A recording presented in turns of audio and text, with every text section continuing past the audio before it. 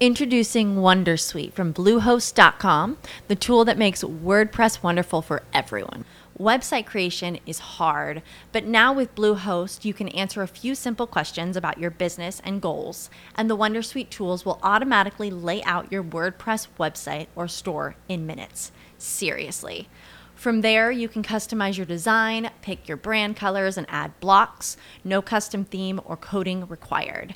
You'll get content suggestions that you can keep or revise, and with Yoast SEO built in, we automatically help you get found in search engines. From step-by-step guidance to suggested plugins to an AI-powered help bot, our built-in tools make WordPress wonderful for everyone. Maybe that's why Bluehost has been recommended by WordPress.org since 2005. Whether you're a beginner or a pro, you can join over 2 million Bluehost users. Go to bluehost.com/wondersuite. That's bluehost.com/wondersuite. As humans, we're naturally driven by the search for better. But when it comes to hiring, the best way to search for a candidate isn't to search at all. Don't search, match with Indeed. When I was looking to hire someone, it was so slow and overwhelming. I wish I had used Indeed. If you need to hire, you need Indeed. Indeed is your matching and hiring platform with over 350 million global monthly visitors, according to Indeed data, and a matching engine that helps you find quality candidates fast. Ditch the busy work. Use Indeed for scheduling, screening, and messaging so you can connect with candidates faster. And Indeed doesn't just help you hire faster. 93% of employers agree Indeed delivers the highest quality matches compared to other job sites, according to a recent Indeed survey. And listeners of this show will get a $75 sponsored job credit to get your jobs more visibility at Indeed.com/podcast. That's Indeed.com/podcast. Terms and conditions apply. Better business and a better life begin here. Welcome to Business is Art on True Chat with author and business consultant John Umstead. Hey, thank you for tuning in to Business is Art today. That was our brand new opening for the show. Hope you liked it. We're going to be talking about the value of research. We have a great guest on today. Her name is Krista Ward. She is a PhD and she is a qualitative researcher. So we're going to get into that. And I want to tell you a little bit first why that's important to you. You know, we live in a day and age where there is data everywhere. Whether we purposely, willfully give up some of our own data or not, whether our clients, customers, etc., give up some of their own data or not, data is everywhere. It's what we do with that data that's important, and that begins with research and turning that data into information. If you don't know your customers, if you don't know your employees, if you don't know enough about yourself, you stand a pretty bad chance of running a good business. And so we're going to get into some of those things with Dr. Ward today. So appreciate her being here. Appreciate you all tuning in to listen to this. Do please reach out to us and let's get underway. Welcome to the show, Krista. Well, thank you, John, for having me. And as you noted earlier, data is everywhere. And what we want to make sure that we do is we think of it as a positive. We want to make sure that we are understanding the importance of collecting data, and it's not a bad thing. So it's great that you're doing this podcast. Yeah. It's a very interesting topic, and I think very timely as well. You know, there's been so much in the news about data and sharing of data and that sort of thing. But there are a whole lot of legitimate uses of that data out there as well. So I think we need to be cognizant of that and make sure that we're presenting both sides of any particular argument around data and information, because that's what you and I are going to be talking about, is those legitimate uses of data and turning it into information. So what is the difference between qualitative research and other types of research? I think one of the biggest differences, or at least from my perspective, is the fact that qualitative research allows us to really kind of delve in deeper to human behavior. We can certainly quantify things, and there's certainly a level of importance of being able to do that. But from my perspective as a researcher, what I like the most is it's beyond the numbers, and it's about people. And there's a time and a place for quantitative researchers, but we can no longer ignore the fact that human behavior, that interaction with our products, the needs and desires of our users and consumers are very important. And you can get at that with qualitative research more than you can get at it with a quantitative type study where you just do surveys and they have to answer in these predefined categories already. So I think from a larger research standpoint in trying to understand human behavior, that's where qualitative research has the advantage over quantitative. But as researchers, we know that a combination of the two of the research methods are probably what will yield us the most usable data. Yeah, absolutely. And, when we use words like qualitative, people start thinking about statistics and turning off. And I like storyteller as well. And we've actually been talking a lot about storytelling, telling your story, telling a story that resonates with your customers quite a bit here lately on the Business is Art podcast. So it's really timely from that perspective as well. But I definitely appreciate that moniker as opposed to qualitative researcher. And I apologize if this is putting you on the spot, but I wonder if you could give us a real life example to help put it in context for our listeners. Let's just say that that I'm a market researcher and I'm doing market research on a company, and I want to find out who might buy my product, and I want to find out who are the best customers and what their buying habits might be. Then it might be much better for me to do a quantitative study, because then I can really I can count the numbers. And I started to say just as though there's some kind of negative there, but it certainly isn't. But there are certain things that we need to know when we ask our questions, and certain research projects are driven by quantitative data, such as the one that I was just saying when I want to know just a little bit more about my particular customer, where they might be, who might be in the market to buy the product. That's absolutely wonderful when you want to count things.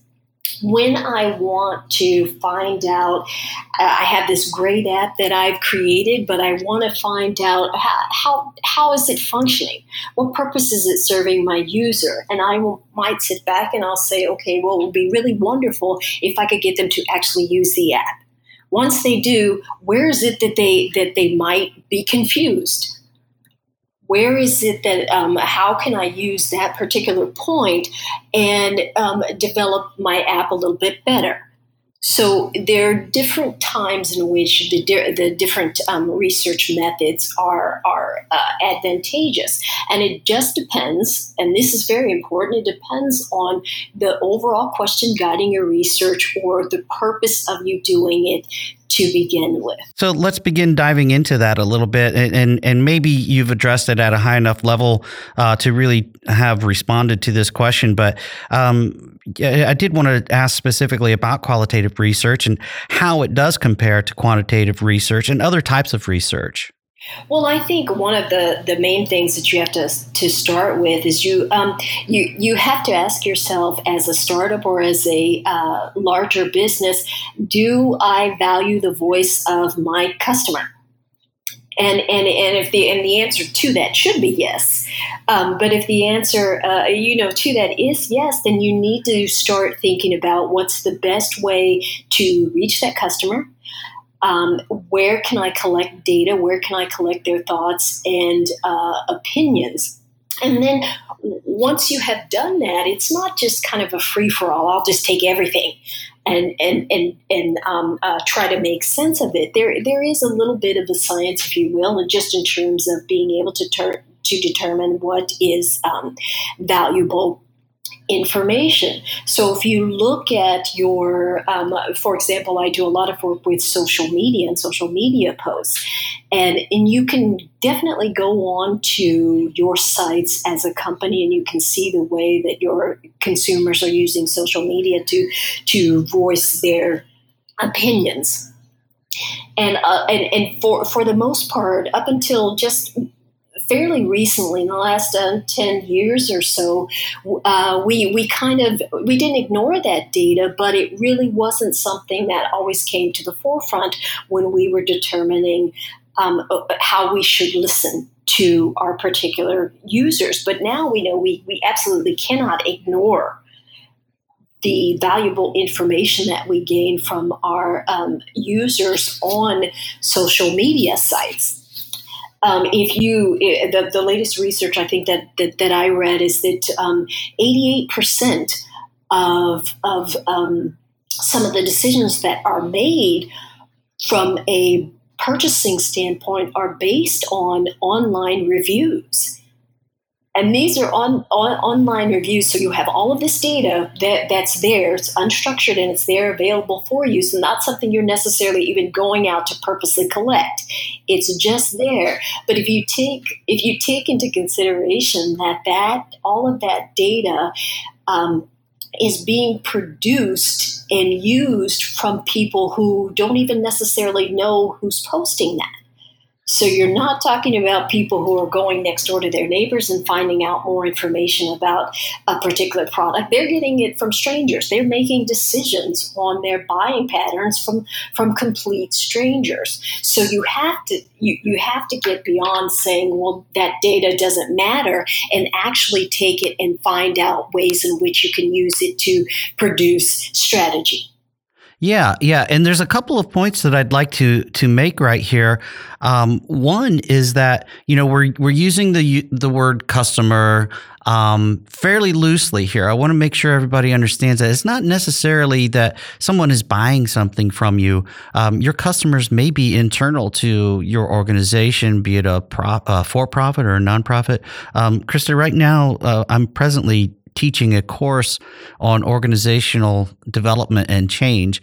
And this is exactly one of the things that we emphasize in that coursework is that, whether you are a paid organizational development change practitioner or, that's coming in from the outside, or whether that's your role, permanent or temporary, within an organization, it's really important to listen to the voice of the customer, however you're defining the customer. And in this case, we're talking about an internal customer, because otherwise you're just coming up with stuff and trying to introduce change that they don't understand, they're not going to be on board with, and it might be really completely non-productive because you're kind of doing it in a vacuum. So I just wanted to make that point that customer is not necessarily that person that is buying your product, paying you cash money for whatever it is that you're selling. There's all kinds of definitions for the word customer. So we're talking about the broader sense of the word here.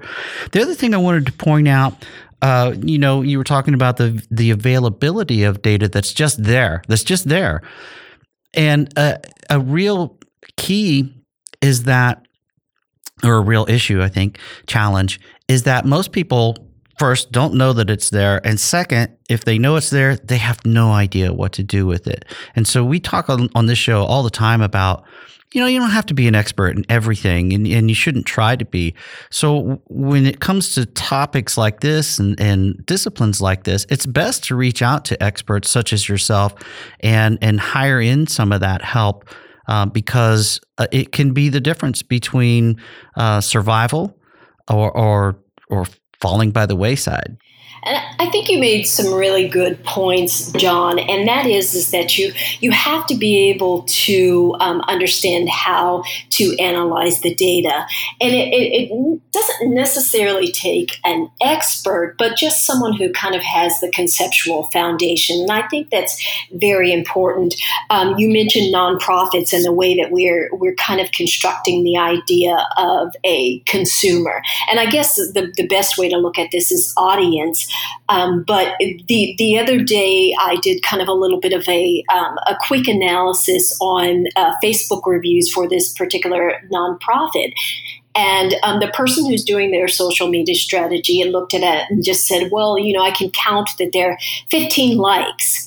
And I thought, well, that's absolutely wonderful. But what exactly does that mean? So I went in and I looked at some of the reviews for their particular page, and some things that I found out was that they talked about most of their positive reviews, going beyond a sentiment analysis. Most of their positive reviews talked about the trust that they had in the person who was leading the organization. And so if you just think about that alone, that's huge for an organization that relies on donations, and it's a nonprofit. And we know, if we've been paying attention, that some of the problems that people have with nonprofit is not being able to trust leadership. So the fact that they came out and said that they trust leadership, and this was unsolicited. So the fact that they came out and said that is something that you can build upon. You can build content. You can create content around something like that. But not everyone would pick up on that and go with it. Speaking of picking up and going with it, I'm gonna piggyback on a couple of things that you said in order to talk about TrueChat's mission here. So you talked about sentiment and trust, and that's one of the things that we really try to instill at TrueChat. So in fact, TrueChat, there's nothing more important to us than upholding our mission, and that mission is that TrueChat will be the mortal enemy of speculation, innuendo, and stagnation. We'll champion informed opinions and fresh ideas. TrueChat will prove that media can be trusted, relied on, and responsible. We won't join the media elite because we're setting a new standard. It's a higher standard. It's the TrueChat standard. Now, if you have any ethical concerns with today's episode, please email ethics@truechat.org. Again, that's ethics@truechat.org. All right, so let's get back to the topic at hand. But first, don't forget, if you want to join the discussion, tweet us at TrueChat-O-R-G and leave a comment or go out to our website or our app and talk to us. We want to hear from you. So back to Krista Ward talking about qualitative research. And let's move a little bit deeper into the topic if we can. Krista, so why do you see, or do you see, more of a reluctance to this type of research at major companies than you do at, say, a startup? Or is the reluctance level about the same? I would say that it's probably a little bit higher on the startups, but it's for practical reasons, not because they don't believe in the value of research, but a lot of times it deals with money. If you take, for example, that you could spend $12,000 to $18,000 to do usability testing, that doesn't seem like a lot of money. Of course, not for a major corporation, but for a startup to spend that kind of money on research, it can be quite a daunting task. So it's not that they don't want to do it. It's just it's practical reasons. And then you also have to think about the lack of understanding of how to go about finding someone to do research for startups, because they might not come from a background in which research is valued, and they might not even know how to go about putting together a study or approaching people to put together a study. Whereas larger companies, they have entire departments in some case in which that is what they do. And where they might falter a little bit is still not necessarily understanding the value of doing research ahead of time during the whole entire process as opposed to waiting. And, that kind of relates to some discussion we had on a recent episode of Business is Art, where we talked about actually my own kind of learning curve with my own startup and how we had to set priorities due to budget and expertise and accessibility and all that sort of things. There were some things that constrained us to focusing first on product validation and development, and we put aside things like a go-to-market strategy because there just wasn't enough resource to get to it until we reached a certain point. Now we've kind of pivoted and we're going that way. And but even though we were kind of putting that go-to-market strategy aside or postponing it a bit, we weren't completely ignoring it, and we were doing some things like I mentioned, product validation, and we found inexpensive ways to validate what it is that we were doing with Plan Canvas through beta testing. We got volunteers who were actually truly members of our target market to agree to be beta testers, and they get free use of the software for a number of months, as well as some free consulting. And we've done some additional free consulting in order to develop some case studies and that sort of thing. So even if you don't have a budget, you can find ways to get to some of this information. And like you said, some of it's just there. It's just out there, available to anyone willing to look for it. To your point, you do have to get a little bit more creative sometimes, such as giving them free services or things of that nature to get people in your target audience to participate in the research.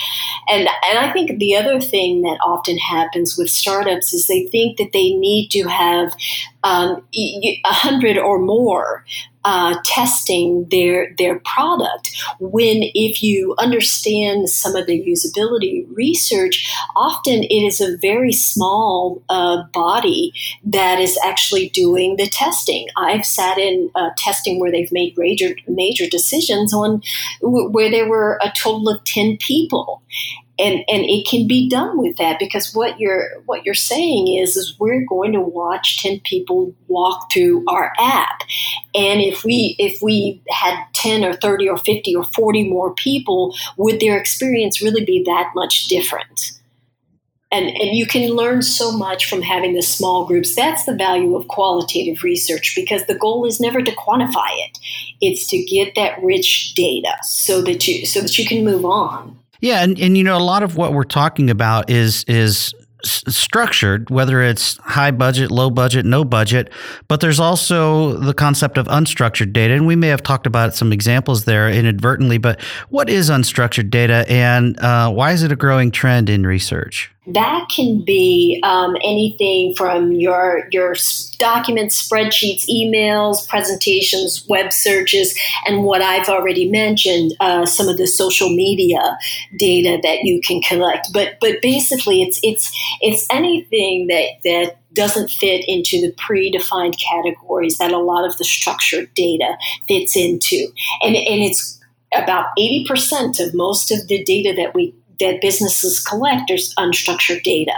And again, as I mentioned, that's where you're getting the real thoughts and opinions from your customers, your users, your audience. That's the juice. Yes, it is. It is. We were afraid of that, I think, for so long, but you just can't afford to be anymore. With all of this data, whether it's structured or unstructured or what have you, do you see any problems or risks with us relying too heavily on data from customers? I do, but I think it's a small risk, because as I mentioned before, if you're talking about 88% of your customer base getting their opinions from online reviews and things like that, if you're so worried that it may not be a positive thing, then you're willing to say that you don't really care about what 88% of your customer base says. So you want to make sure that you don't do that. But as someone who studies, especially the social media posts, is every single post that comes along important? Well, no. But you have to think about it a little bit differently. Maybe I might not put so much weight on it, but it can still tell me something. To me, that's really important too, because there's kind of an axiom out there that says that, most businesses target that 3% of the potential market that's already looking for whatever it is that you have to sell, ignoring virtually the remaining 97% who maybe aren't looking right now, but probably will be at some point in time. And, if you have this information, well, let's start with the data. If you have the data and turn it into information that you can use to get to that 97%, you're going to do so much better with your business. But you have to be watching for it. When you are looking at the unstructured data, such as social media posts, you have to be scanning through it and looking for those moments in which you can say, I don't have this product out right now, but look at what they said about what might be wrong with the product the way it currently is. How can I take that and shift it? I did an analysis on social media posts for patients who have rheumatoid arthritis. And it was along the theories of a pharmaceutical company creating a new product. And what I found, and it was a small data set though, but what I found is that most of the people who their target audience, they were not really clear on exactly what having that disease meant. And they were not really clear on the specific medications that they needed to take, whether it had to be traditional or they could do some alternative medicine. So if you take that data, you as a pharmaceutical company can deduce that perhaps you might need to create some way to serve as a resource to educate them a little bit more about a particular product. And then you can come along and you can look at the specifics just in terms of what does this medication give them that the other one doesn't, and things of that nature. But the first thing you need to start with is the fact that people just are not really educated about the disease. So you start there, and then you develop your products based on delving a little bit deeper into the data. But sometimes it is just you recognizing that something isn't right. How can I make it better? And I think that's a real good kind of umbrella summary of what I'd like to ask you. But you do this stuff for a living, so you know what you're doing. You're well educated. You're well experienced. The average entrepreneur, startup, even businesses, the small businesses particularly that have been around for a while, they don't do this stuff, right? They don't know how, and often don't know where to begin. So, beginning with the problem is a great place to start. But otherwise, what are some of the best ways to analyze some of this data, especially the unstructured data? And once you have it, how do you present it to key stakeholders? Yeah, one of the key things, and you mentioned this and we mentioned it earlier, is you need to make sure that you have your end goal in mind. Because if you don't, then this unstructured data can lead you down so many different paths that it will not make sense. So you keep your end goal in mind. But as I'm saying that, I do want to point out that one of the things that you want to make sure that even if you have your end goal in mind, that you're listening to what the data tell you, so that you don't go in so fixated on coming out with a particular answer that you don't pay attention. So you want to make sure that you keep your goal in mind, but it's not so rigid that you don't listen to what the data is telling you. And when you are presenting this to key stakeholders, and this goes back to that storytelling aspect that I was mentioning earlier, and you have to be able to put together a story, and it has to, 9 times out of 10, it needs to be a quick one, especially if your stakeholders are CEOs and people who have very little time. It often needs to be a quick story. And one of the ways that you can do this, especially with unstructured data, and there are certainly, there's a lot of software out there that can help you do this, but this is where the expertise comes in, and that is being able to put it into kind of thematic categories. And to understand that, sentiment analysis is absolutely wonderful. A lot of times when people are using unstructured data, they will use, well, did they have a positive, negative, or neutral opinion about something? Absolutely wonderful, but then you have to move beyond that. When this positive, negative, neutral sentiment, what does it tell me? What can I think about beyond that? And that's when you start getting into putting things in themes. The rheumatoid arthritis study that I was telling you about, when I was looking at that data, I began by doing the sentiment analysis, and I could put them in the positive, negative, and neutral categories. But then I started looking at, okay, so they're saying negative things, but what are they saying? What are the negative things that they're saying? And mainly it was, I have no idea how to really deal with this. Is this as bad as having cancer? Things of that nature is what that they were saying. So you have to be able to take that data and say, how can I put this into a category so it can make sense to the key stakeholders. So we have an opportunity to create a resource to educate people about this particular disease. And you mentioned something very important that we also mentioned sort of early in the podcast that I want to repeat. Krista, it's okay. There are a lot of people out there that can maybe see the data, but really can't make sense of it. They can't come up with those themes and those stories. And that's okay. There's nothing wrong with not being able to do that on your own. There's everything wrong with not doing it, though, or having it done on your behalf. So again, folks that are listening, if you know you've got to do this stuff and you know it's not in your wheelhouse, spend a little money. It doesn't have to cost a lot. There are all kinds of relatively inexpensive options for you out there. Go out and hire experts such as Krista and do your own homework. And that's what this is really all about. This is about doing your homework, right? So make sure you're doing that. Absolutely. And I couldn't agree more with saying doing your homework. It's very hard for us to be experts on everything.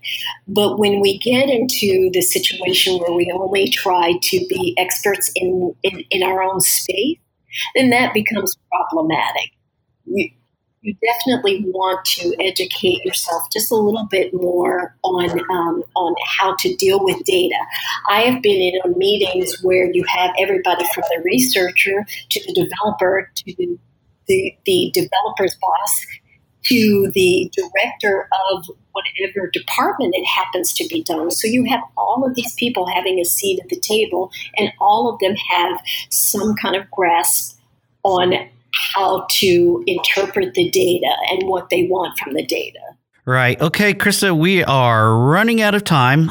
So I do want to, again, just ask listeners to get out there and join the discussion. Tweet us at TrueChat ORG. That's TrueChat ORG. We want to hear your thoughts. We want to field your questions to the best of our abilities and help you to help yourselves. So before we wrap up, Krista, any final advice you might like to leave our listeners with?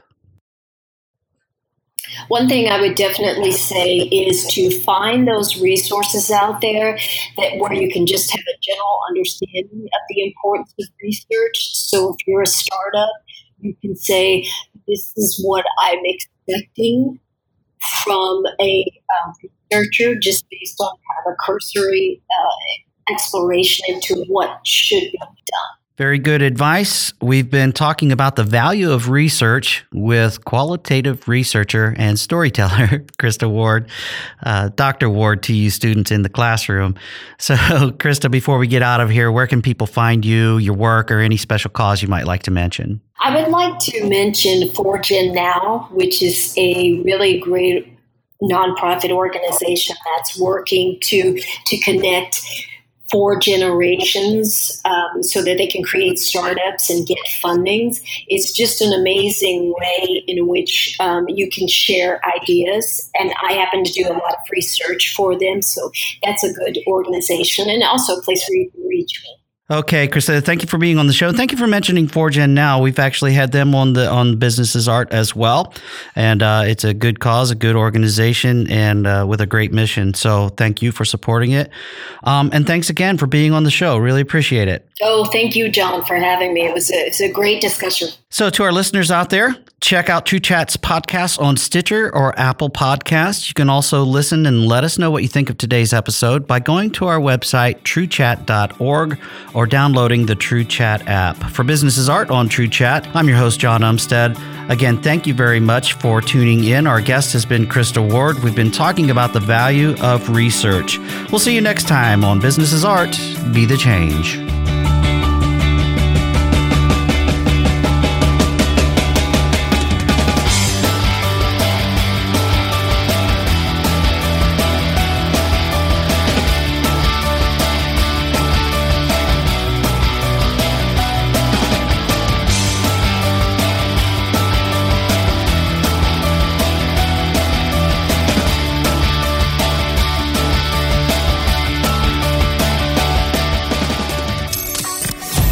Looking for responsible media? Listen on demand to politics, sports, and more with the TrueChat app or at truechat.org. Beyond the horizon, there is trustworthy media at TrueChat.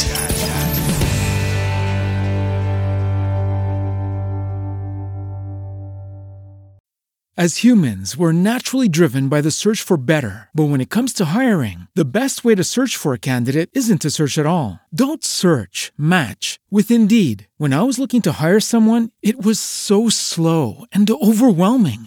I wish I had used Indeed. If you need to hire, you need Indeed. Indeed is your matching and hiring platform with over 350 million global monthly visitors, according to Indeed data, and a matching engine that helps you find quality candidates fast. Ditch the busy work. Use Indeed for scheduling, screening, and messaging so you can connect with candidates faster. And Indeed doesn't just help you hire faster. 93% of employers agree Indeed delivers the highest quality matches compared to other job sites, according to a recent Indeed survey. And listeners of this show will get a $75 sponsored job credit to get your jobs more visibility at Indeed.com/podcast. That's Indeed.com/podcast. Terms and conditions apply.